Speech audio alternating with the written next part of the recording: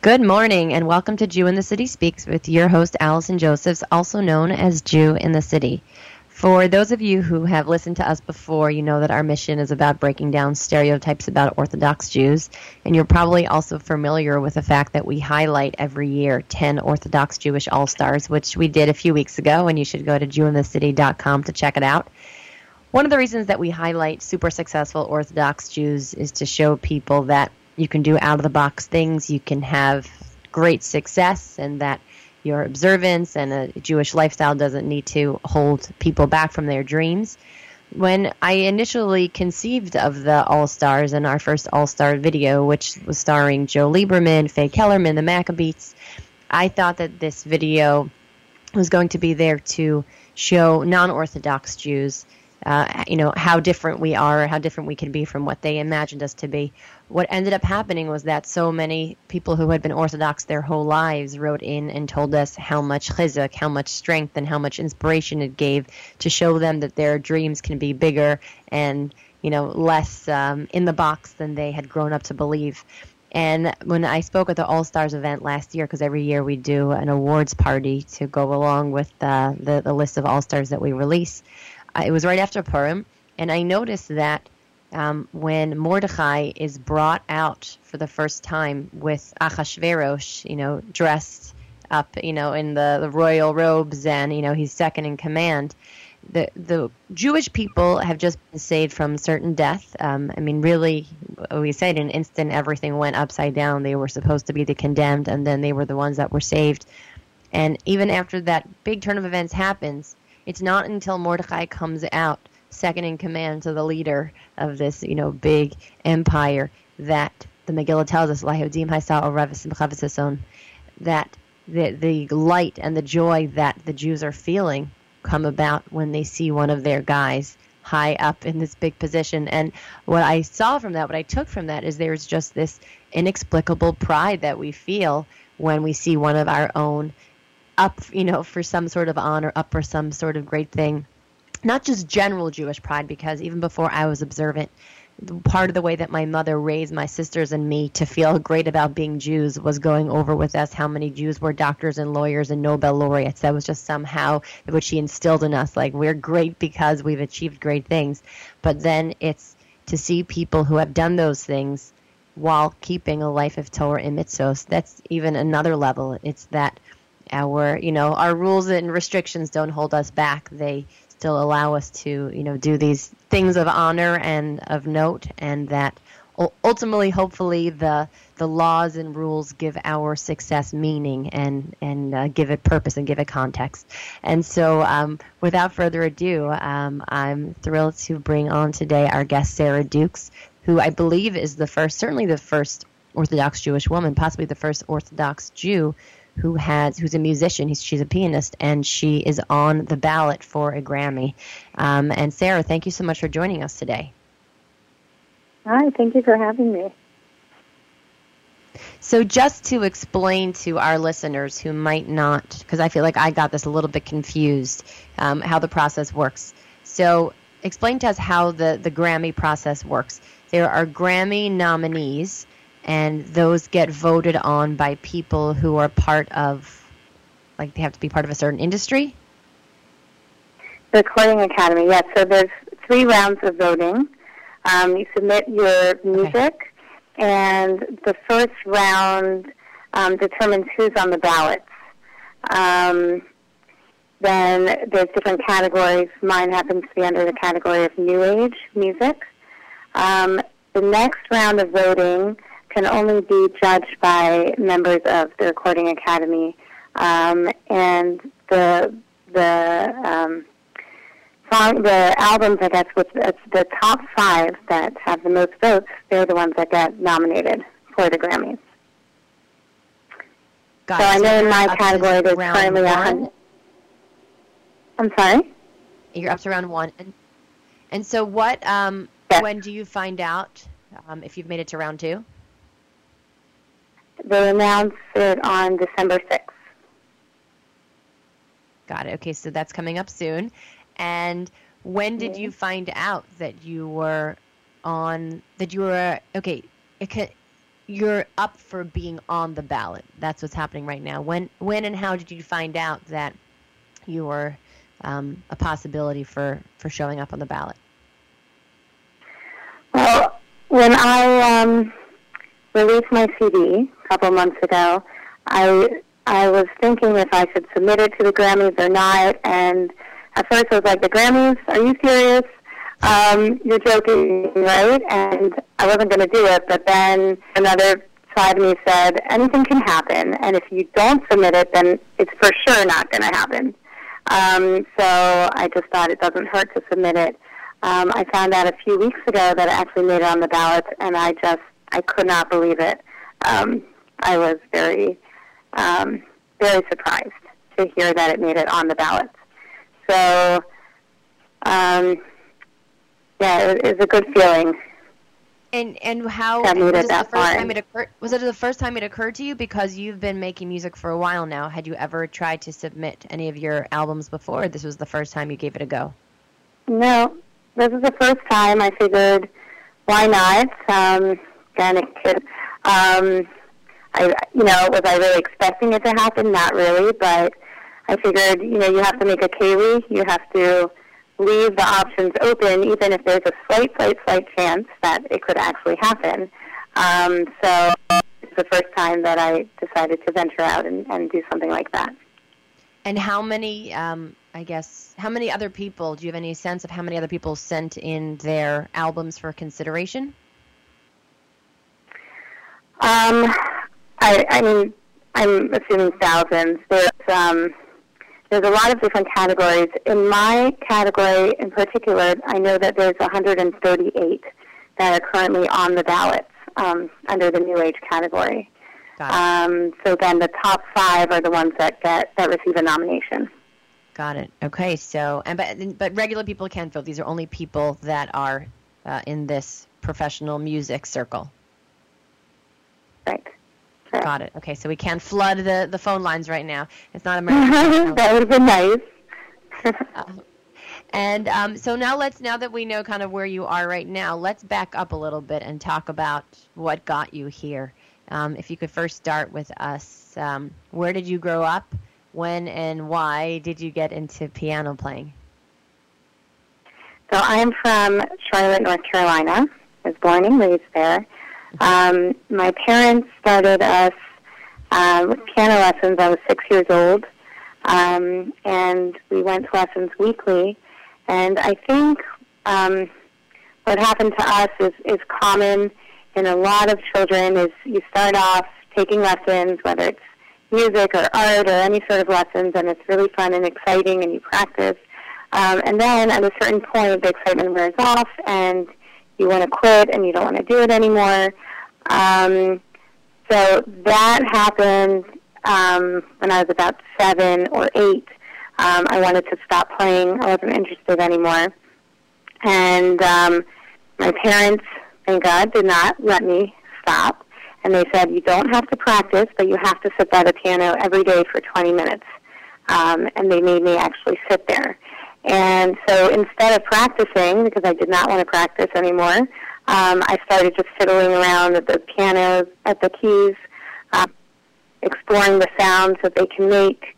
And I realized that I could actually create my own melodies and my own sounds from the piano.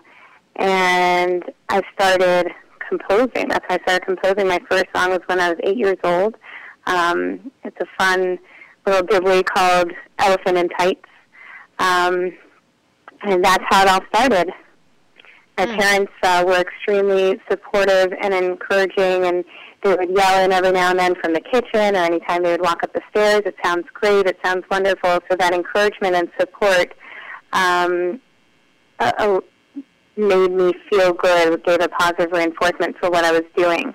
And then after that, I would go to the piano anytime I needed or wanted to express myself, just to release my emotions. And then I went away to a school in Pittsburgh, a Jewish school for high school, and my parents bought me a piano. the family where we were staying, so I could continue. And I did continue with piano lessons, but in terms of the composition, that was more as a hobby, something that was fun for me, that I used as an outlet and as a release. And so during those years, where there was a lot of, I guess, different types of emotions going on, I was a teenager, I was away from home, I composed a lot of songs those years during my high school years. So I was also started taking piano at 6. I did not become a professional pianist or composer. I'm thinking I also wanted to quit, but my mom didn't have me sit down next to it. She did tell me, you're not quitting, you're going to keep up with this. And my own daughters have gone through the same thing. They were ready to quit, and I pushed them to keep on going. And I personally found that my piano playing, I did 12 years of lessons, was such a great way to release sort of tension or stress when, the high school stress and tension was, getting to me. And I really felt like all those years of putting in that time and effort paid off. That at the beginning, the piano playing itself was stress, but then once I got good enough, I could then use that time and that work that I put into it as it was a real payback. It was a real, example of Lafum Tsara Agra, according to the struggle is the reward. That, that was sort of my natural high that I got, that I saw that some of my classmates were using, artificial highs to, blow off steam and deal with their stress, and I could go back to this.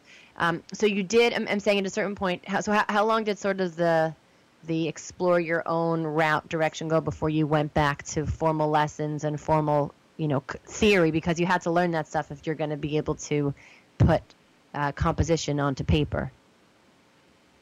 Right, so I actually continued with formal lessons until the end of high school. I never had composition lessons. I was all self-taught.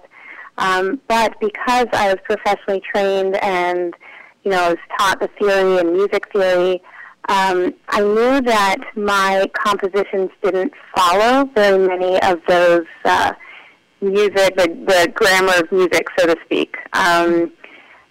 Because when I compose, I did not want to feel like I had to be boxed in to any rules or that, to kind of stick to the theory of music. I kind of wanted to be free to express myself however I needed to express myself and not have to analyze it and think, okay, does this make sense musically, structurally, what's going on? So it actually was because of that I felt very insecure about my music, that my friends and family and the community, they loved it, they encouraged me to play whenever possible, but I never really believed that my music was good enough or that people or anyone who was, I guess, musically trained at all, that they would really appreciate my compositions, because I knew that it didn't really follow very many of music, the laws of music theory, so to speak. I'm not so much for following rules. I sort of feel like, do things your own way, and it's kind of how I've lived most of my career so far. What about your Jewish background? So you grew up in Charlotte, North Carolina. That's probably not the biggest Jewish community. Today you are a Lubavitch Chassid. So how were you always observant? Was it a journey? So growing up, my parents are South African. We grew up traditional, where we would have the traditional Friday night Kiddush. When we would go to shul, we would drive, park, around the corner and then walk to shul. That's how we grew up until I was probably about 10 or 11. My older sister went away to Chabad camp, and she came back. She wanted to be more religious, and that's how the process started, where I remember going out to Burger King, and we would come home and we would eat it on the steps outside our house because we didn't want to bring it into our kosher house.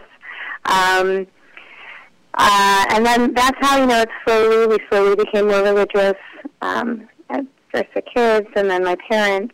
And then I went away to the yeshiva in Pittsburgh, the Chabad yeshiva, and then seminary, and the rest is history. Here I am. And I'm not sure, what your I guess in a way, is being a musician kind of like being an entrepreneur? Can you sort of set your own schedule, your own recording, your own performances? Has there been any competitions that you've been in that created some sort of tension with your observance? Have there been any tensions between being an observant Jew and a pianist and composer? I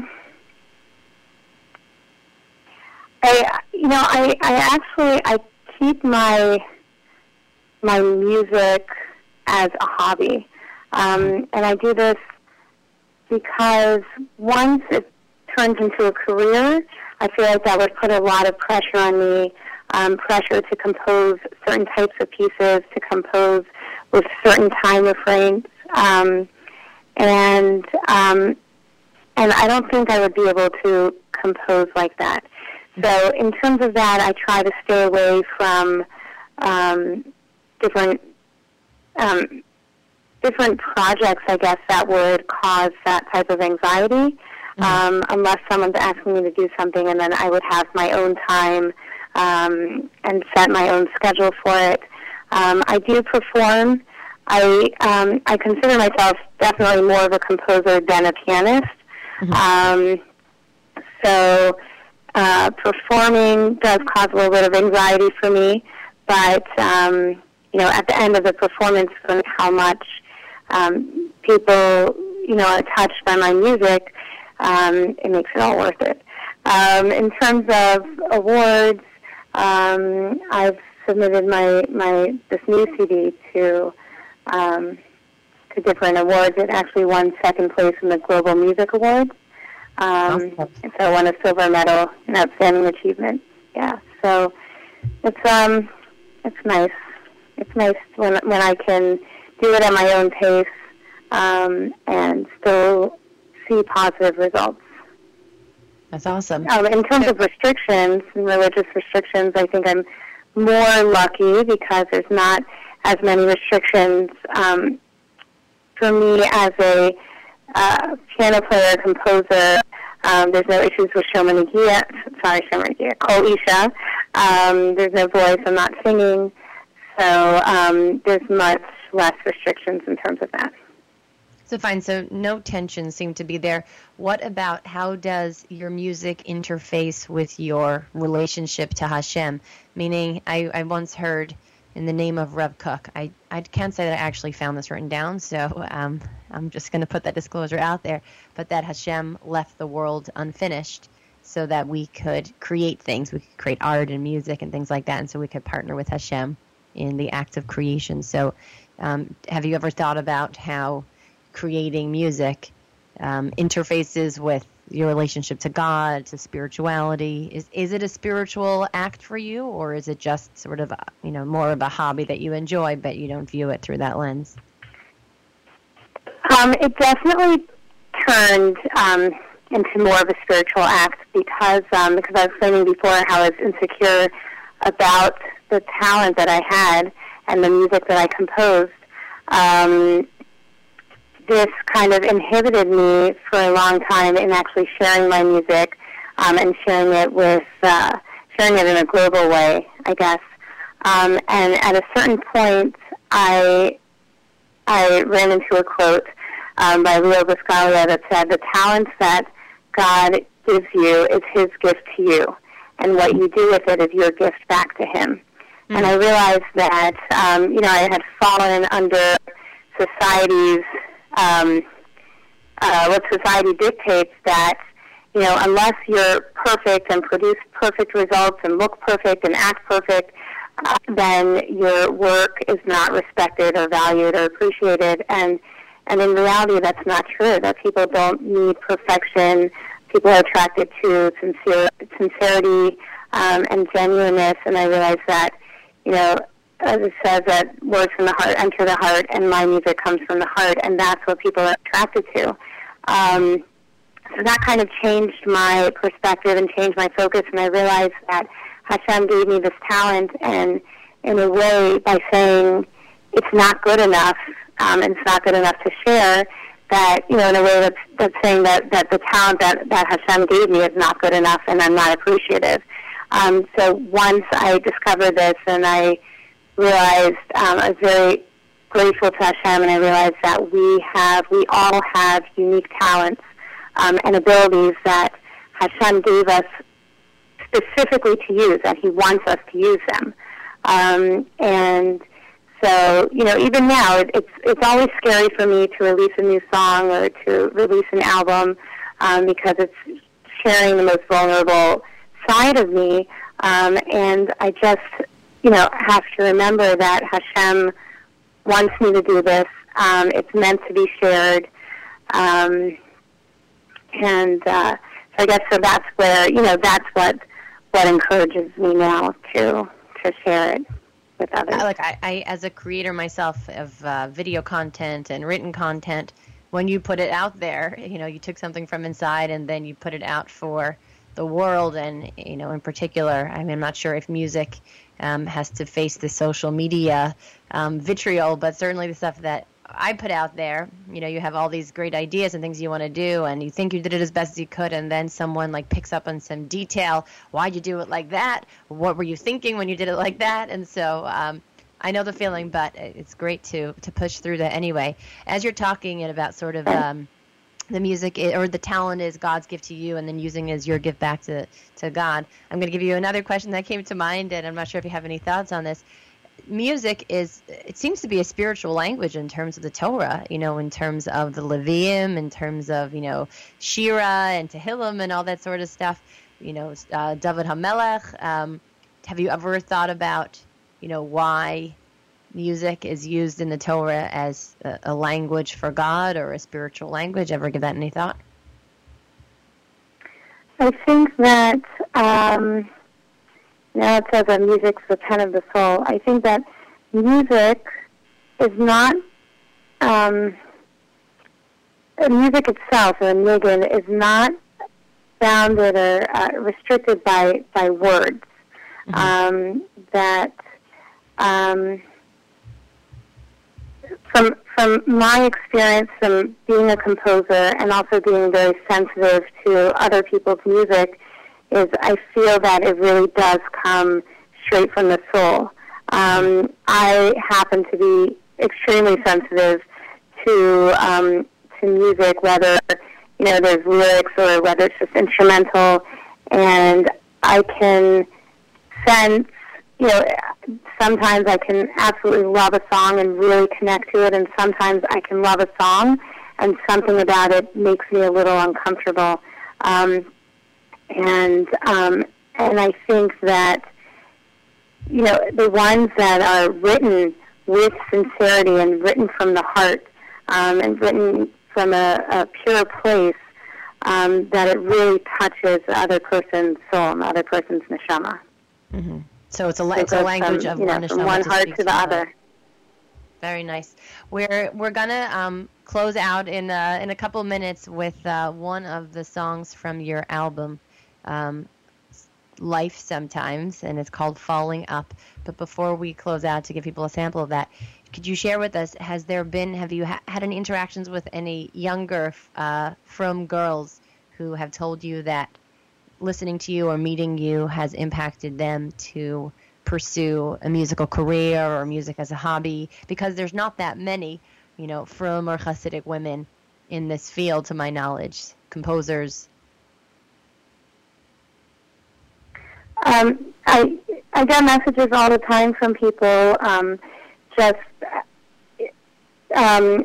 saying that, what I do is an inspiration, asking for support, guidance into how they can actually go about to use their talents. I think most people that I've found are scared to. It's very scary, like we spoke about before, to kind of share a part of yourself to other people, to share it with the public. You don't know how it's going to be received. You don't know if people are going to like it. And I do my best to encourage them to do it and to share it. And the most important thing is to really, really surround yourself with positive people and people who believe in you and what you have to offer, because that's really what's going to get you through it. It is scary. There are people that, are very critical, no matter how good your stuff is.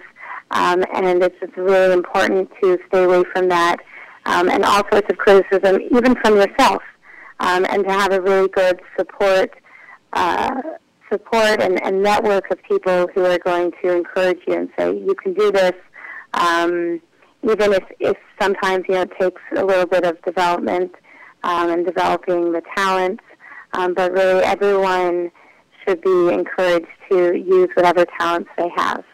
This is what we are meant to do, and as you said, with creating, that, we by nature, and especially women, are creators. And this doesn't necessarily, mean having kids and bringing in a shaman to this world, but creating could be from anything, creating music, art, poetry, films, I guess design, really anything. And that's what would make us feel like we're actually giving to the world, to society, and to really use our talents for that. Amazing. Well, thank you so much for your time today. And like I said before, we're going to close our episode out today with a sample of your music that is up on the Grammy ballot right now. We wish you a lot of hatzlacha. And once again, this song is called Falling Up from the Sarah Dukes album Life Sometimes. And you can catch us same time, same place next week.